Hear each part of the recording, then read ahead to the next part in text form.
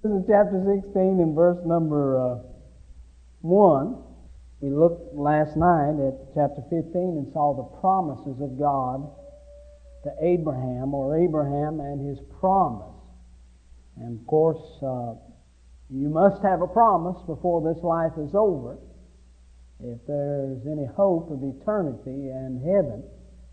And we tried to show you how that promise is really boiled down to one, and that is Christ. If you have Christ, you have all the promises of God that He ever made. And so we want to look in chapter number 16, begin reading in verse number 1. The Bible said, "Now Sarah, Abram's wife, bare him no children." Now that's odd, and it's strange, because you know the promise is connected to a child, and the Lord promised him that he would have a son. And it's been 10 years since that promise, when the Lord called them out of Abraham's country, the land of the Chaldeans. It's been 10 years, and no children yet, and they're not getting any younger. They're getting much older. So the Bible said, "And she had a handmaid, an Egyptian, whose name was Hagar." You remember when Abraham, when there was a famine, as soon as he got into Canaan, there came a famine, and so to get away from the famine, he went down to Egypt. And while he was in Egypt, he picked up a handmaid of the name of Hagar. And Sarah said unto Abram, "Behold, now the Lord hath restrained me from bearing. I pray thee, go in unto my handmaid. It may be that I may obtain children by her." Now this seems to have been, as I've read, a custom of those days in those parts of the country, that if a lady, of course, any time in Bible times, if a lady could not have a child, it was a shame, it was a disgrace and a dishonor. And so the blessing of the Lord was revealed when a woman was able to have a child, especially a man-child. And if she couldn't, the custom of those areas were that you would take your handmaiden and have a child through her. And nonetheless, this is what Sarah does, and she gives unto Abraham her handmaid. And verse number 3, or the last part of verse number 2, "And Abram hearkened to the voice of Sarah. Sarah, Abram's wife, took Hagar, her maid, the Egyptian, after Abram had dwelt 10 years in the land of Canaan, and gave her to her husband Abram to be his wife. And he went in unto Hagar, and she conceived. And when she saw that she had conceived, her mistress was despised in her eyes. Sarah said unto Abram, My wrong be upon thee. I have given my maid unto thy bosom. And when she saw that she had conceived, I was despised in her eyes. The Lord judge between me and thee. And Abram said unto Sarah, Behold, thy maid is in thy hand. Do to her as it pleaseth thee. And when Sarah had dealt hardly with her, she fled from her face. I want to preach tonight for a few moments on this subject, Abraham's plan. Now, last night we saw God's plan in the promise. But tonight we're going to see how that Abram and Sarah seem to deviate and take an alternate route from the plan that God had ordained. Let me begin by introducing it this way. To those of us tonight that may be preachers, to those of us tonight who may be husbands and others who may be wives, did you ever ponder what you would do if it just didn't work out in what you were doing? Whether it was preaching or marriage or whatever. Did you ever get into a strait of which the pressure was on, and then you began to wonder what you would do to get out of this? You began to figure, you began to plan. The marriage is not going so well. We began to think about an alternate route or direction. Maybe as a preacher, it seems as though that things are not working out like you thought they were, or they should. And so you began to think about a different direction. I wonder tonight, did you come up with anything? When you began to think of something different than what you are doing, what did you come up with? This is what Sarah and Abraham do. They come up with a plan, and this plan I call a plan B. God has a plan. His is plan A. He is going to give unto Abraham all of the promises that He said He would. He will fulfill them. And in that promise, He's going to give him a son. He said, Abraham, I will give you a seed. I will give you a son. And because of the time lapse, we notice that Abraham and Sarah thinks there's a discrepancy. There's some problem. And so they began to look out an alternate route, another option. And so they come up with a plan B. Now, may I say to you tonight, God never has a plan B. There is never another option. God in eternity, when He laid out the plan of salvation in Christ, He never said, if this doesn't work, then we'll try something else. Neither is there salvation in any other, but there's none other name under heaven given among men whereby you must be saved. It's Christ and Christ alone for salvation. There is no plan B. There have been those that have said, over the years, I've heard them say that God gives a direct will and a permissive will. No. God only has one will for your life. And only one. He has one plan, and He has only one plan. No alternate route. But you see, when you come to me and you, to the Abrahams and Sarahs, and to man in general, man somehow, when he gets pressed into the corner and he doesn't think things are working out the way they ought to, he begins to think of another plan that might work. Jonah had a plan B. God said to Jonah, I've got a plan A for you, and that is Nineveh. Oh, he said, I don't want to go to Nineveh. Of course, he went toward Tarshish. Demas had another plan. Paul said, Demas hath forsaken us, loving this present world. And Abraham and Sarah come together with another plan. And I ask you tonight in the beginning, do you have a plan B? You remember when Jesus was preaching to the multitudes that had followed Him so long in John chapter number 6. And the Bible said as a result of Him preaching the word to them, many of them turned from Him and would follow Him no more. And He turned and looked to Simon Peter and He said, Simon, will you leave me also? And Simon said, Lord, where can I go? For Thou hast the words of life.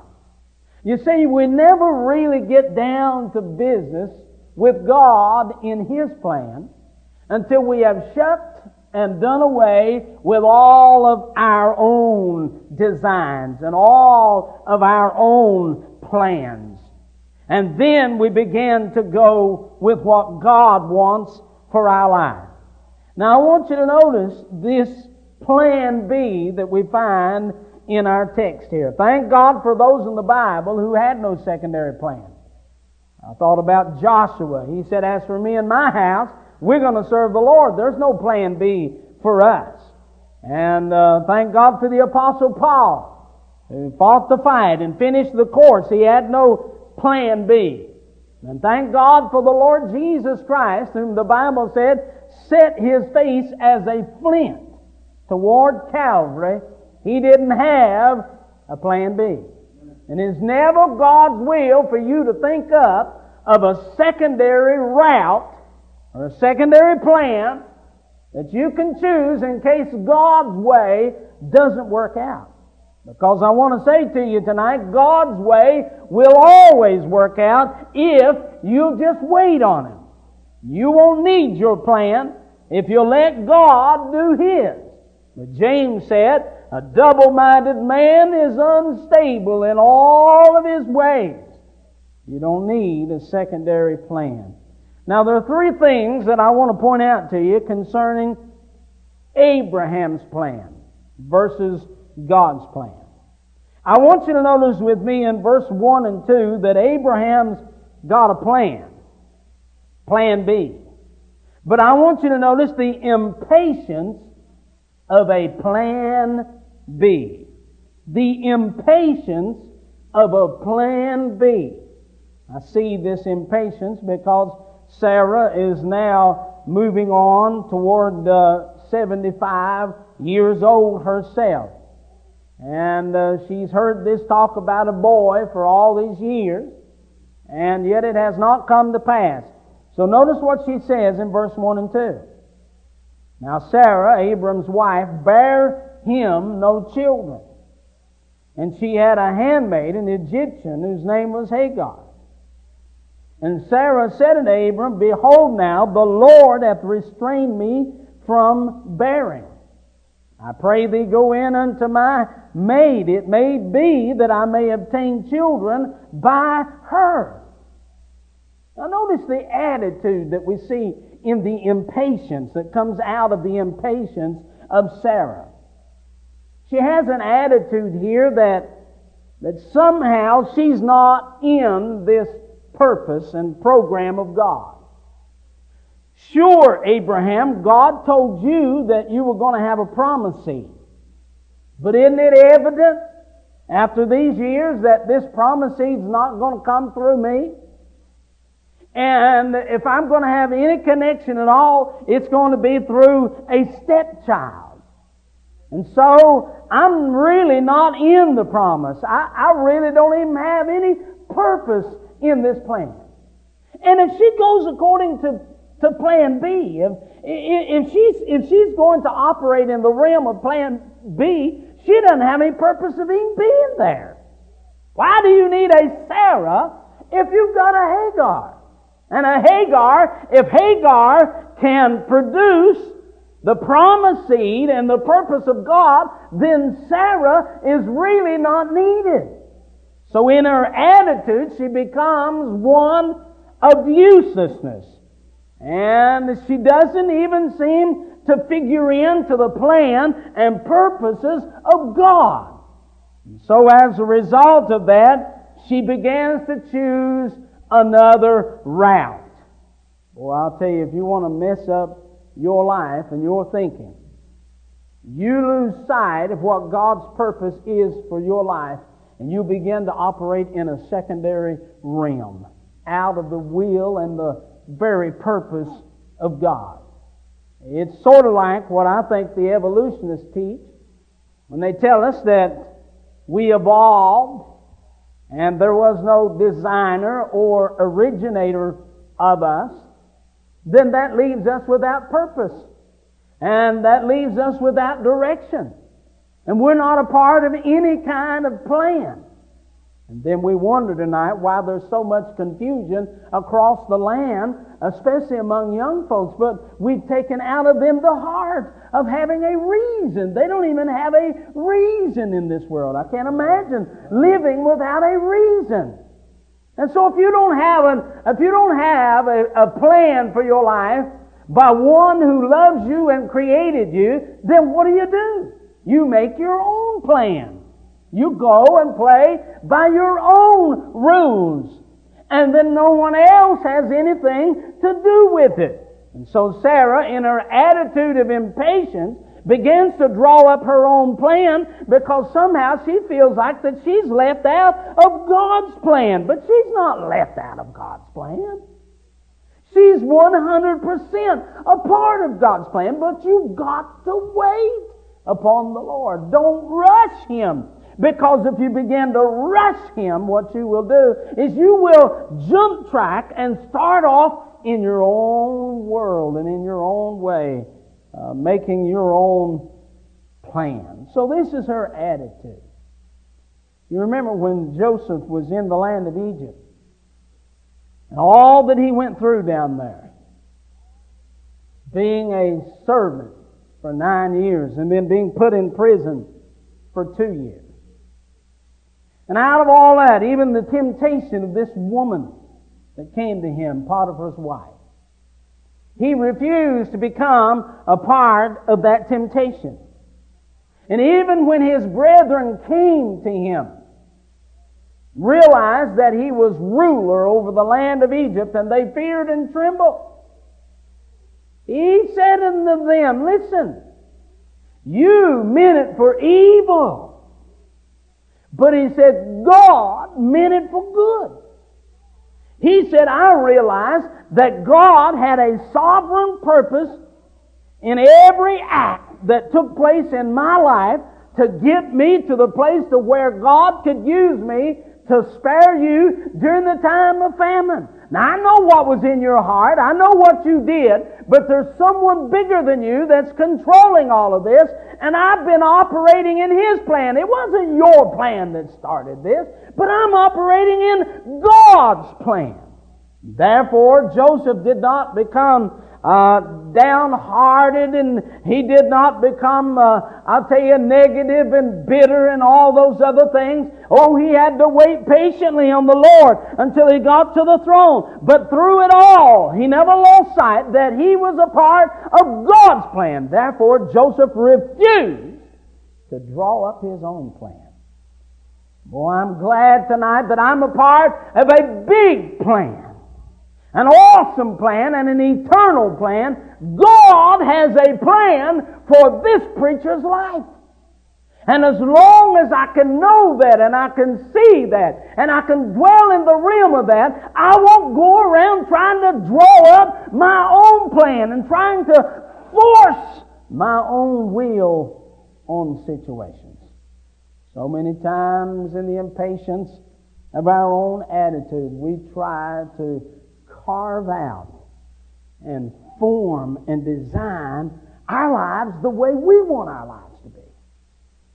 When I tell you God has a plan for you, if you are His child, God has a plan for you, and it is always plan A. And I'm glad that He has a plan, aren't you?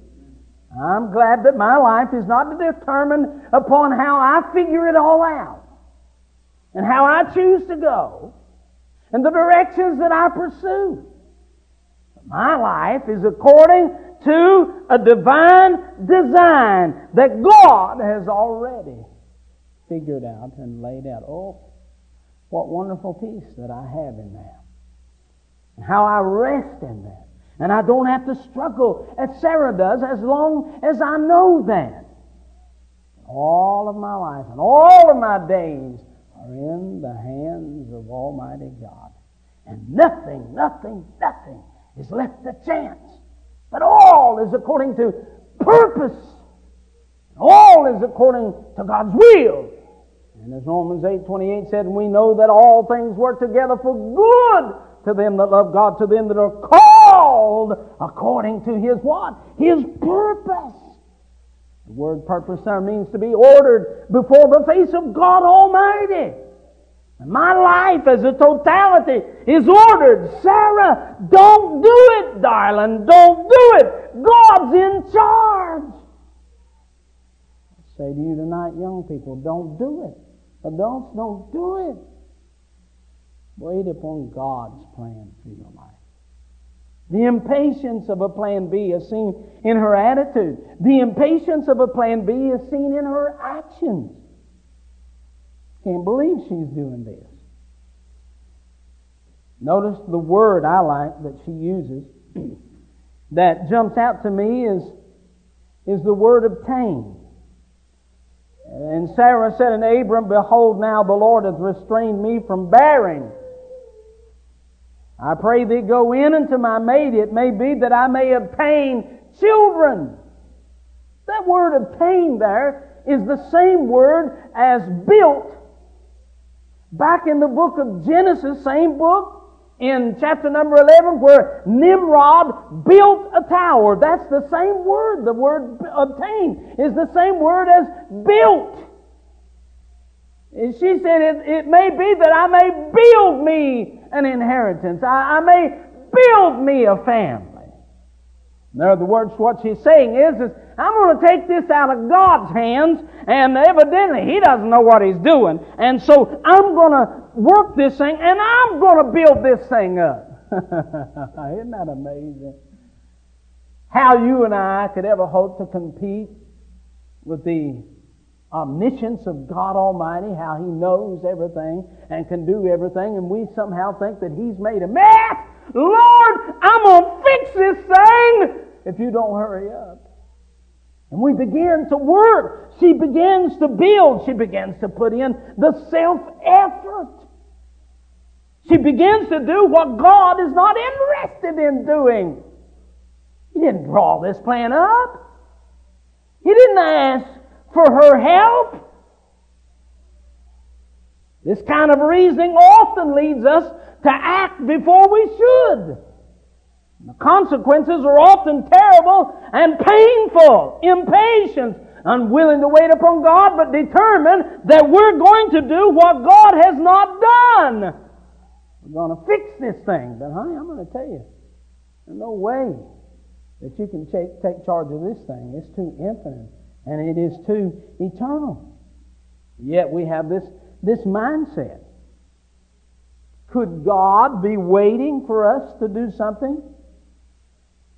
Is He waiting on us? Or are we waiting on God? Does God help those? Have you ever heard this? Does God help those that help themselves? That had to be Sarah's thought. I mean, this thing's not working out. It's been 10 years. Abe, you know it ain't going to be long. You're going to be burying me, man. And let's get the show on the road. And God, you know God helps those that helps themselves, don't you? I don't know where that saying ever come from, but don't put any stock in it. God never helped anybody that could help themselves, because you can't help yourself.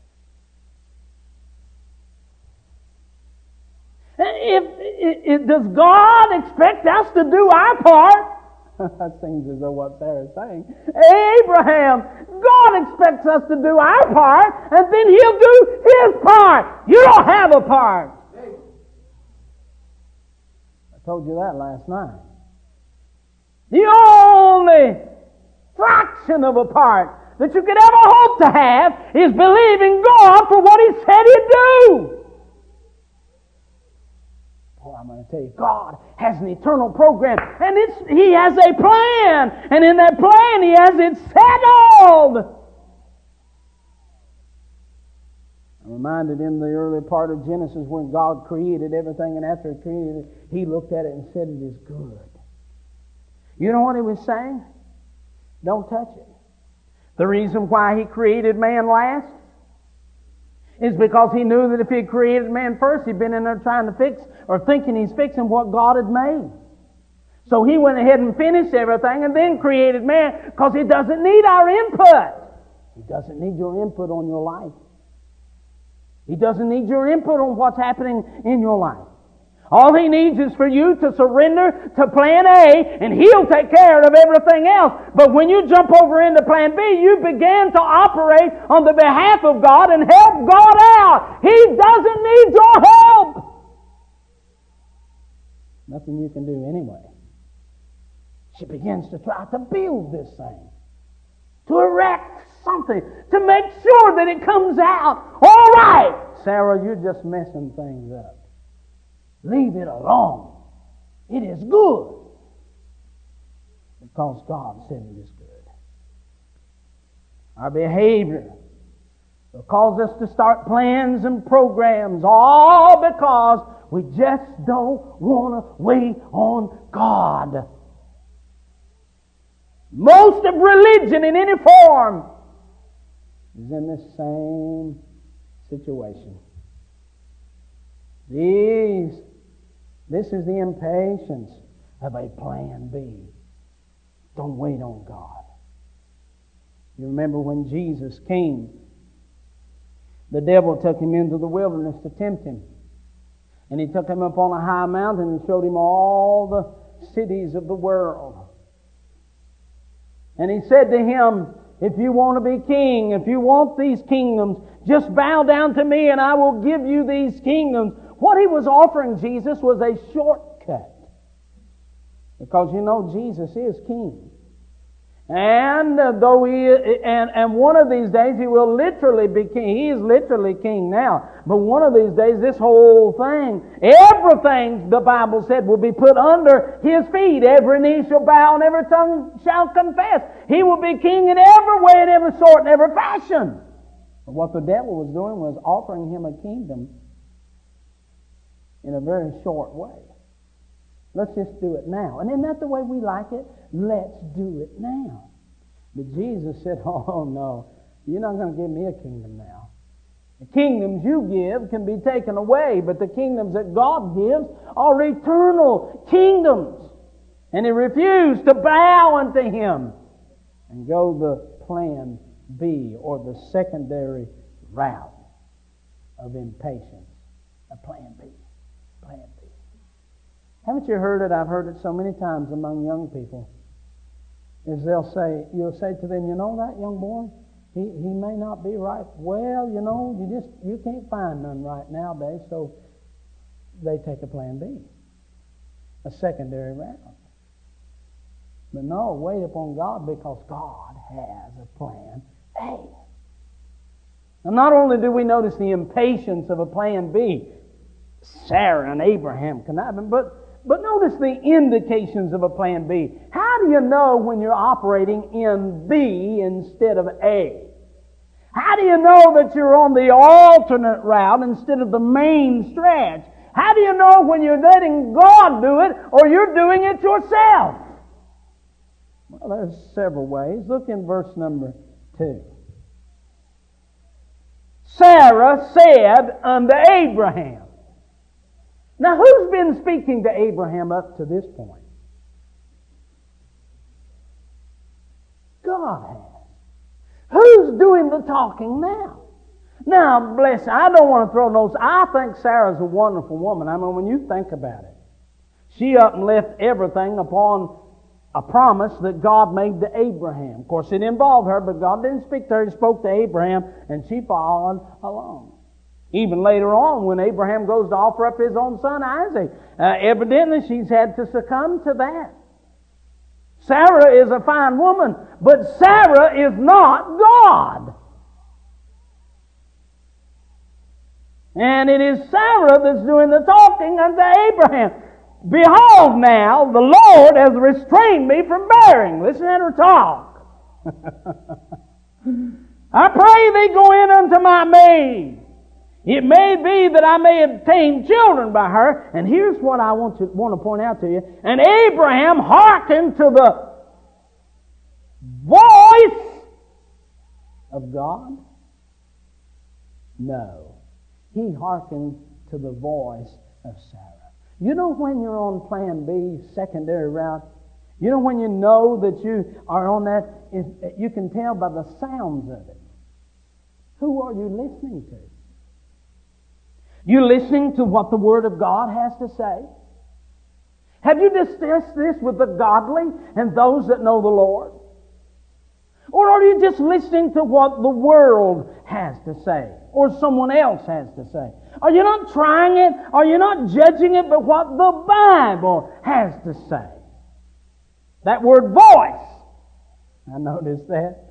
Abraham hearkened unto the voice of Sarah. That word voice is the same word as thunder. When God, the Bible said, thundered from Mount Sinai. You remember when Moses is up there, the same word as thunder. Sarah has become impatient, bless her heart, as good as she is, and she's going through the house every day, thundering at Abraham. Abraham, I can't have no children! Abraham! We can't make it unless I have us. And he's got to listen to this day in and day out. Normally a man doesn't listen to his wife, but after a while it just reaches in. Now, I'm not saying we shouldn't, I'm just saying, and all you wives are looking at your husband saying amen to that too, aren't you? But it's just a constant thunder. It's a thunder. It's a thunder. One right after another in the ears of Abraham. And finally Abraham says, okay, shut up! I'll do it. But you see, you can know whether you're going God's route or you're going man's route. You can know whether you're going plan A or plan B by simply judging whose voice you're listening to. Is it the voice of the Word of God? Have you tried it by the book? What does the Bible say about what you're doing or how you're living or who you're with or where you're going? What does the Bible say? It judges all of that. There is an indication as to what route you are taking by the sounds of it. Not only by the sounds of it, but you can judge whether you're on route A or B by the spirit of it. Look again in verse number 2. Sarah said unto Abraham, behold now, the Lord hath restrained me from bearing. I pray thee, go in unto my maid. It may be, and I may obtain children. There is not an ounce of assurance and confidence in what she has drawn up to do. She said, it may be that I may obtain. Now, when it came to the voice and the promises of God, the Bible said Abraham was fully persuaded. Now, I don't know about you, but that's where I like to live. Don't you? I like to live in the full persuasion of the promises of God and to know that I am doing what God wants me to do. For 2 solid years I fought the Lord. I mentioned it last night about this thing of evangelism, and for 2 solid years I lived in the land of uncertainty as I wrestled with the Lord. And I said, well, maybe, Lord, I can do this and that. Or maybe, Lord, you want me to do this or that. And the Lord all the time was saying, no, no, no. And I had what? 1 ounce of certainty. Just recently I had a church approach me on 2 occasions. I didn't even ask the name of the church. I didn't ask how big it was. I didn't ask anything. They simply said, would you be interested in pastoring a Baptist church? And I said, no! Not because that would be bad, but because I can say to you tonight with absolute assurance and certainty, I'm where God wants me on road A. And I'm not interested in B. Because, honey, B is so miserable, so uncertain, and so unstable. Come on, Abe, let's do this, and maybe, it could be, it might be. Oh, no. No, no, no, no. That's not to be the road of the Christian life. The road of the Christian life should always have the signals and sounds and signs and spirit of, it is. It is. And oh, what assurance and what blessing when you live in the realm and on the road of plan A, God's way for your life. There's joy unspeakable in it. There's blessed assurance in it. Because you know you're doing what God wants you to do. The indications of a plan B is in the sounds of it, in the spirit of it. But it is also in the solution of it. What her solution is, it's a convenient one, and always plan B will always seem simpler than plan A. Doesn't it seem simpler? It'll always seem more convenient and easier to go plan B than plan A. That's why the world always goes plan B. That's the way they think. It figures out better. I ask you tonight, which sounds more reasonable to you? Wait on God to have a baby at 90 years old, or choose a handmaid that may be in her 20s and have a child by her? Which one sounds sensible? Which one of them even sounds feasible? She's 75 years old here. Think about that. 75 years old, and she's got 15 years to go before she has a son. Wow. Isn't it something how God always takes things to extreme measures in our lives?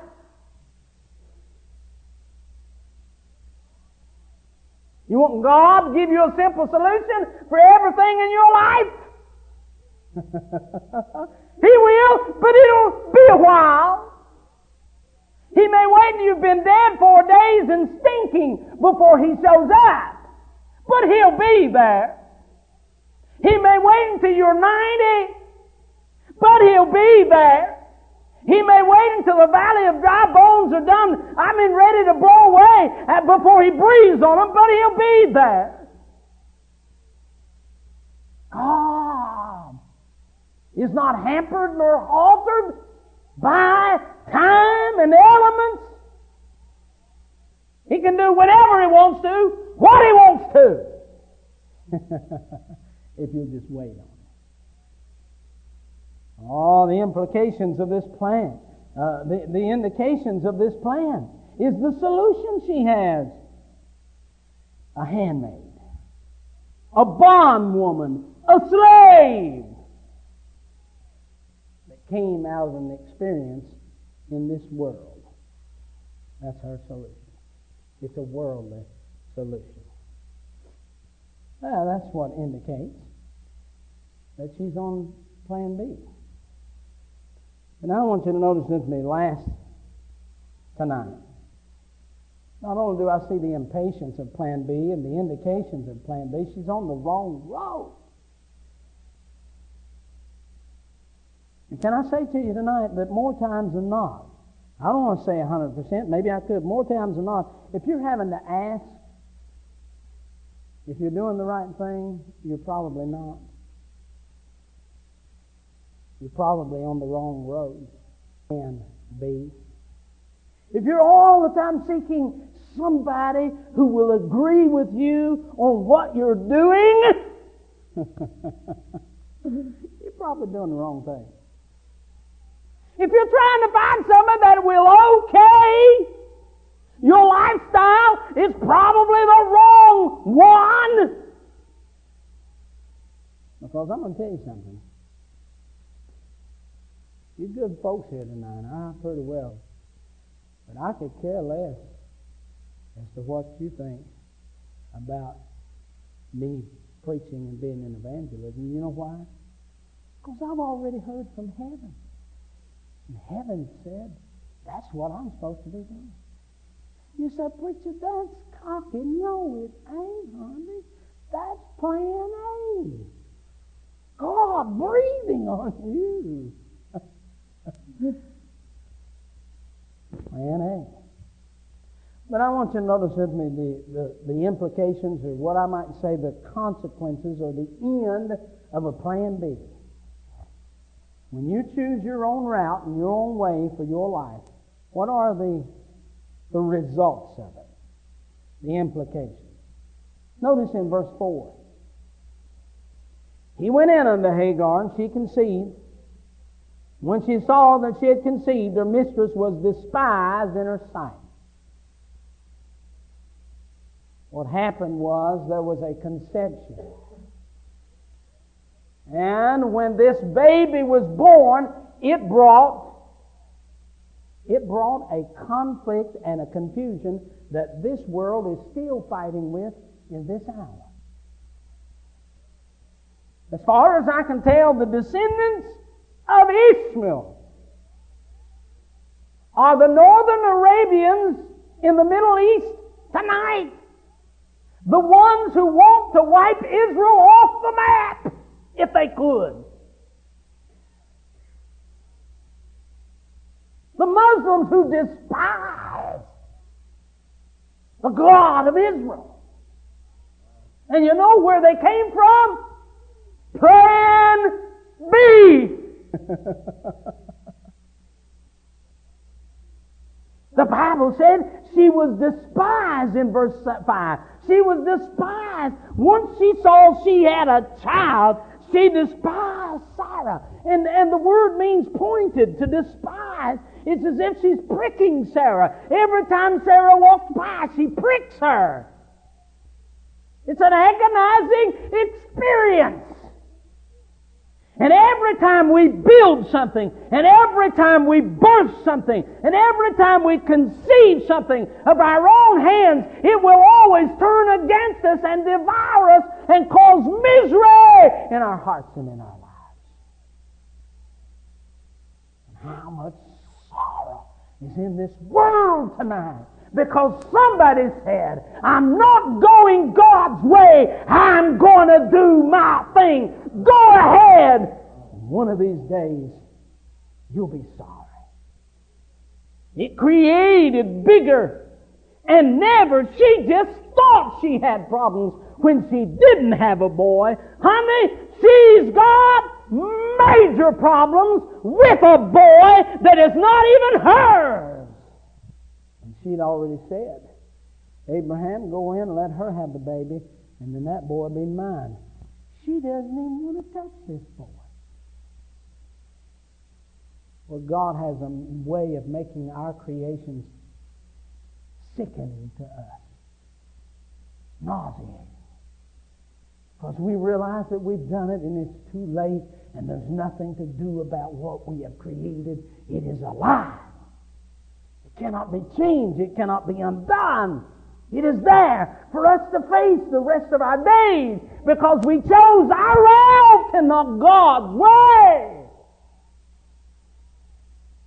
It creates bigger and never-ending problems that she'll never get over.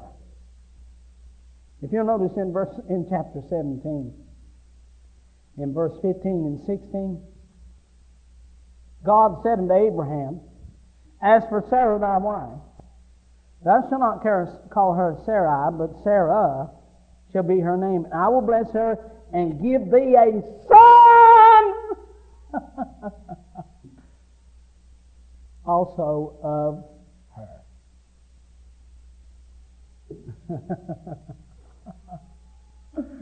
God saying, Abraham, Sarah, you took plan B and went in that direction. But I never did go with you, and I'm not going with you. I will not, nor will I ever accept man's designs. Nothing that ever originated in man's mind has God ever accepted as a part of His plan. Heaven's not going to be no big place where we all get together and brag on how we helped God out of a mess. Oh, I tell you, come on over here, Ishmael. We's just about under. The plan and promise is just about gone. And Abe did not come up with a good solution. Man, it just hit my mind, I don't know what. And we brought Hagar, and now look what we got. Boy, isn't this a blessing? No, it ain't no blessing. She won't be talking about that in heaven, I'll tell you that. You know what she's going to be talking about in heaven? How she might near mess things up. And hadn't it been for the grace of God to overrule her messes, they would have been in a mess. But God Almighty stayed on the right track. God doesn't accept our wills and our plans and our conclusions. God won't accept it. We're back to first base again, waiting on God to do His will. And always when you put your hands in it, you just stir up a bigger mess than ever was. Then you have to come back and wait on the Lord to do what He said He would do all along. Oh, listen. It never works. Your way, your will never work. That's why I said in the beginning, God has one plan and only one plan of salvation, and there's not going to be a bunch of folks in heaven talking about how they drew up a plan and God okayed it.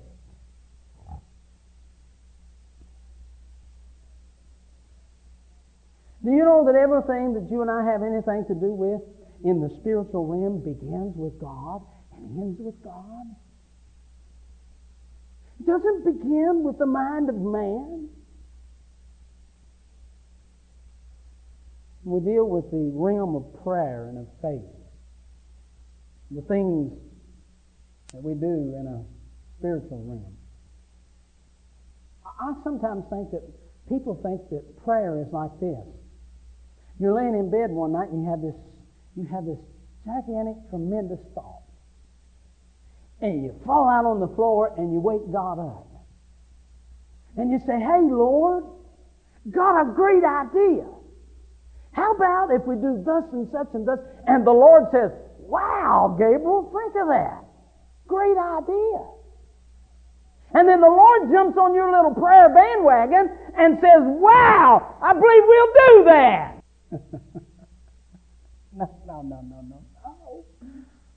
No. You remember when Hannah in 1 Samuel prayed for a son? You know who that son was? Samuel. Well, let me ask you something. Who wanted a Samuel even more than Hannah did? Do you know who? Simple.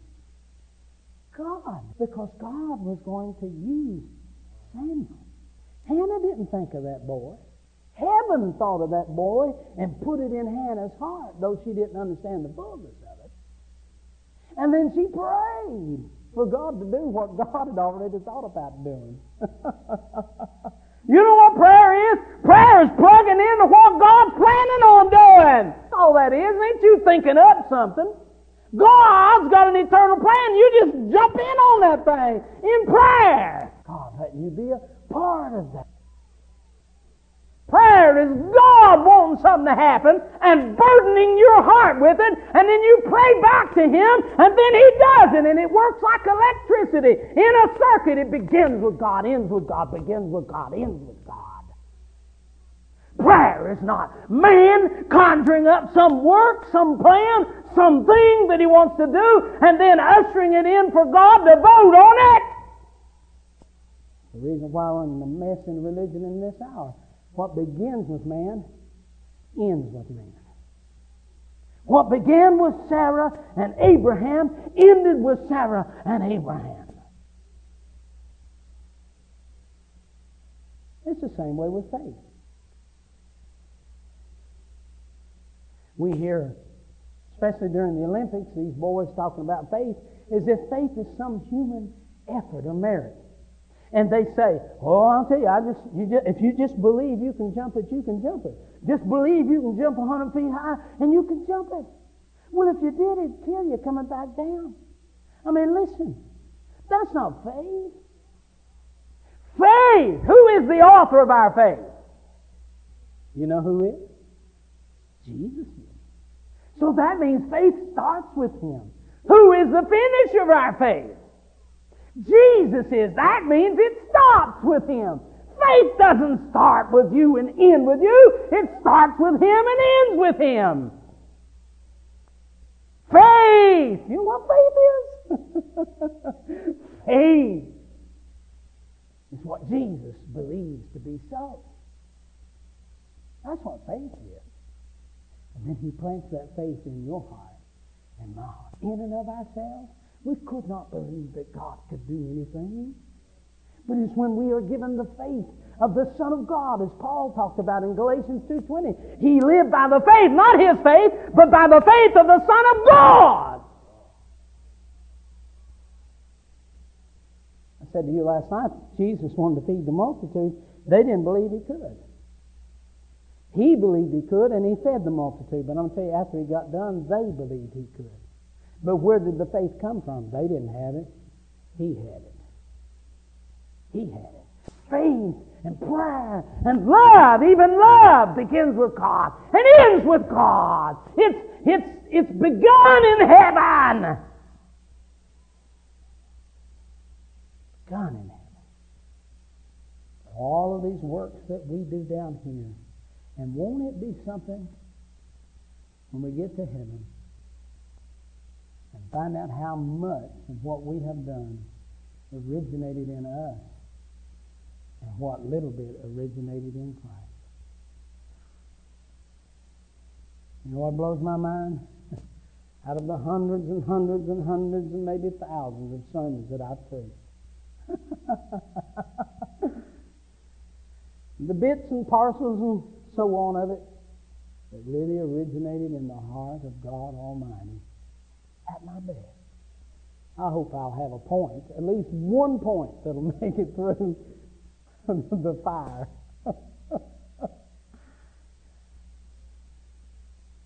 The human element,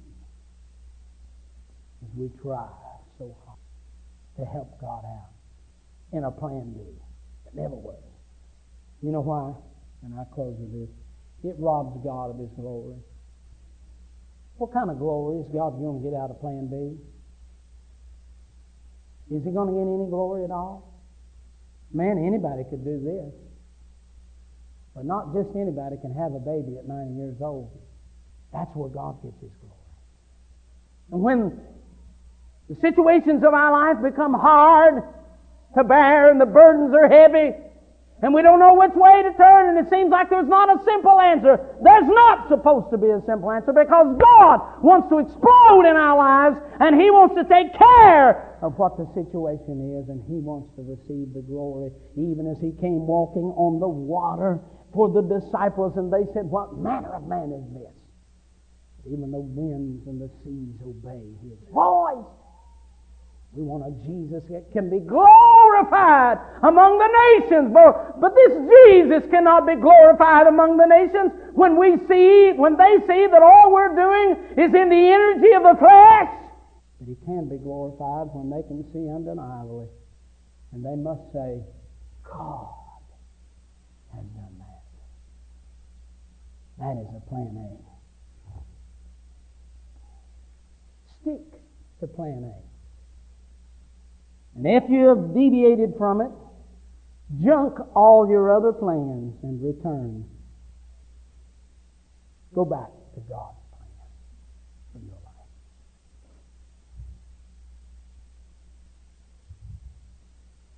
I heard about a little boy who was crossing this hill, and he ran into an old-timer. He had a cow. And the old-timer asked him, said, "Son, where are you going?" He said, "Well, I'm going to cross the hill here," and he's kind of forward about it. "And I'm going to sell this cow over there." The old man sensed his pride, and he said, "Well, son, if I were you, I would say if it's the Lord's will." No, he said, "I'm not going to say if it's the Lord's will." He said, "I've done talked to the fellow that wants to buy it. I've got the cow just across the ridge here. I'm going to go sell this cow." He said, "Well, okay, but I would say if it's the Lord's will." And the young man went across the ridge, and there's 3 or 4 boys cut him off at the path there, beat him up, tore his clothes half off from him, bloodied his nose, took his cow away from him. He turned around, headed back to the house, come back across the ridge, and happened that he run into the old man again. The old man said, "Son, where are you going?" He said, "I'm going home if it's the Lord's will." And I want to say to you tonight, it's better to stick with God's will and God's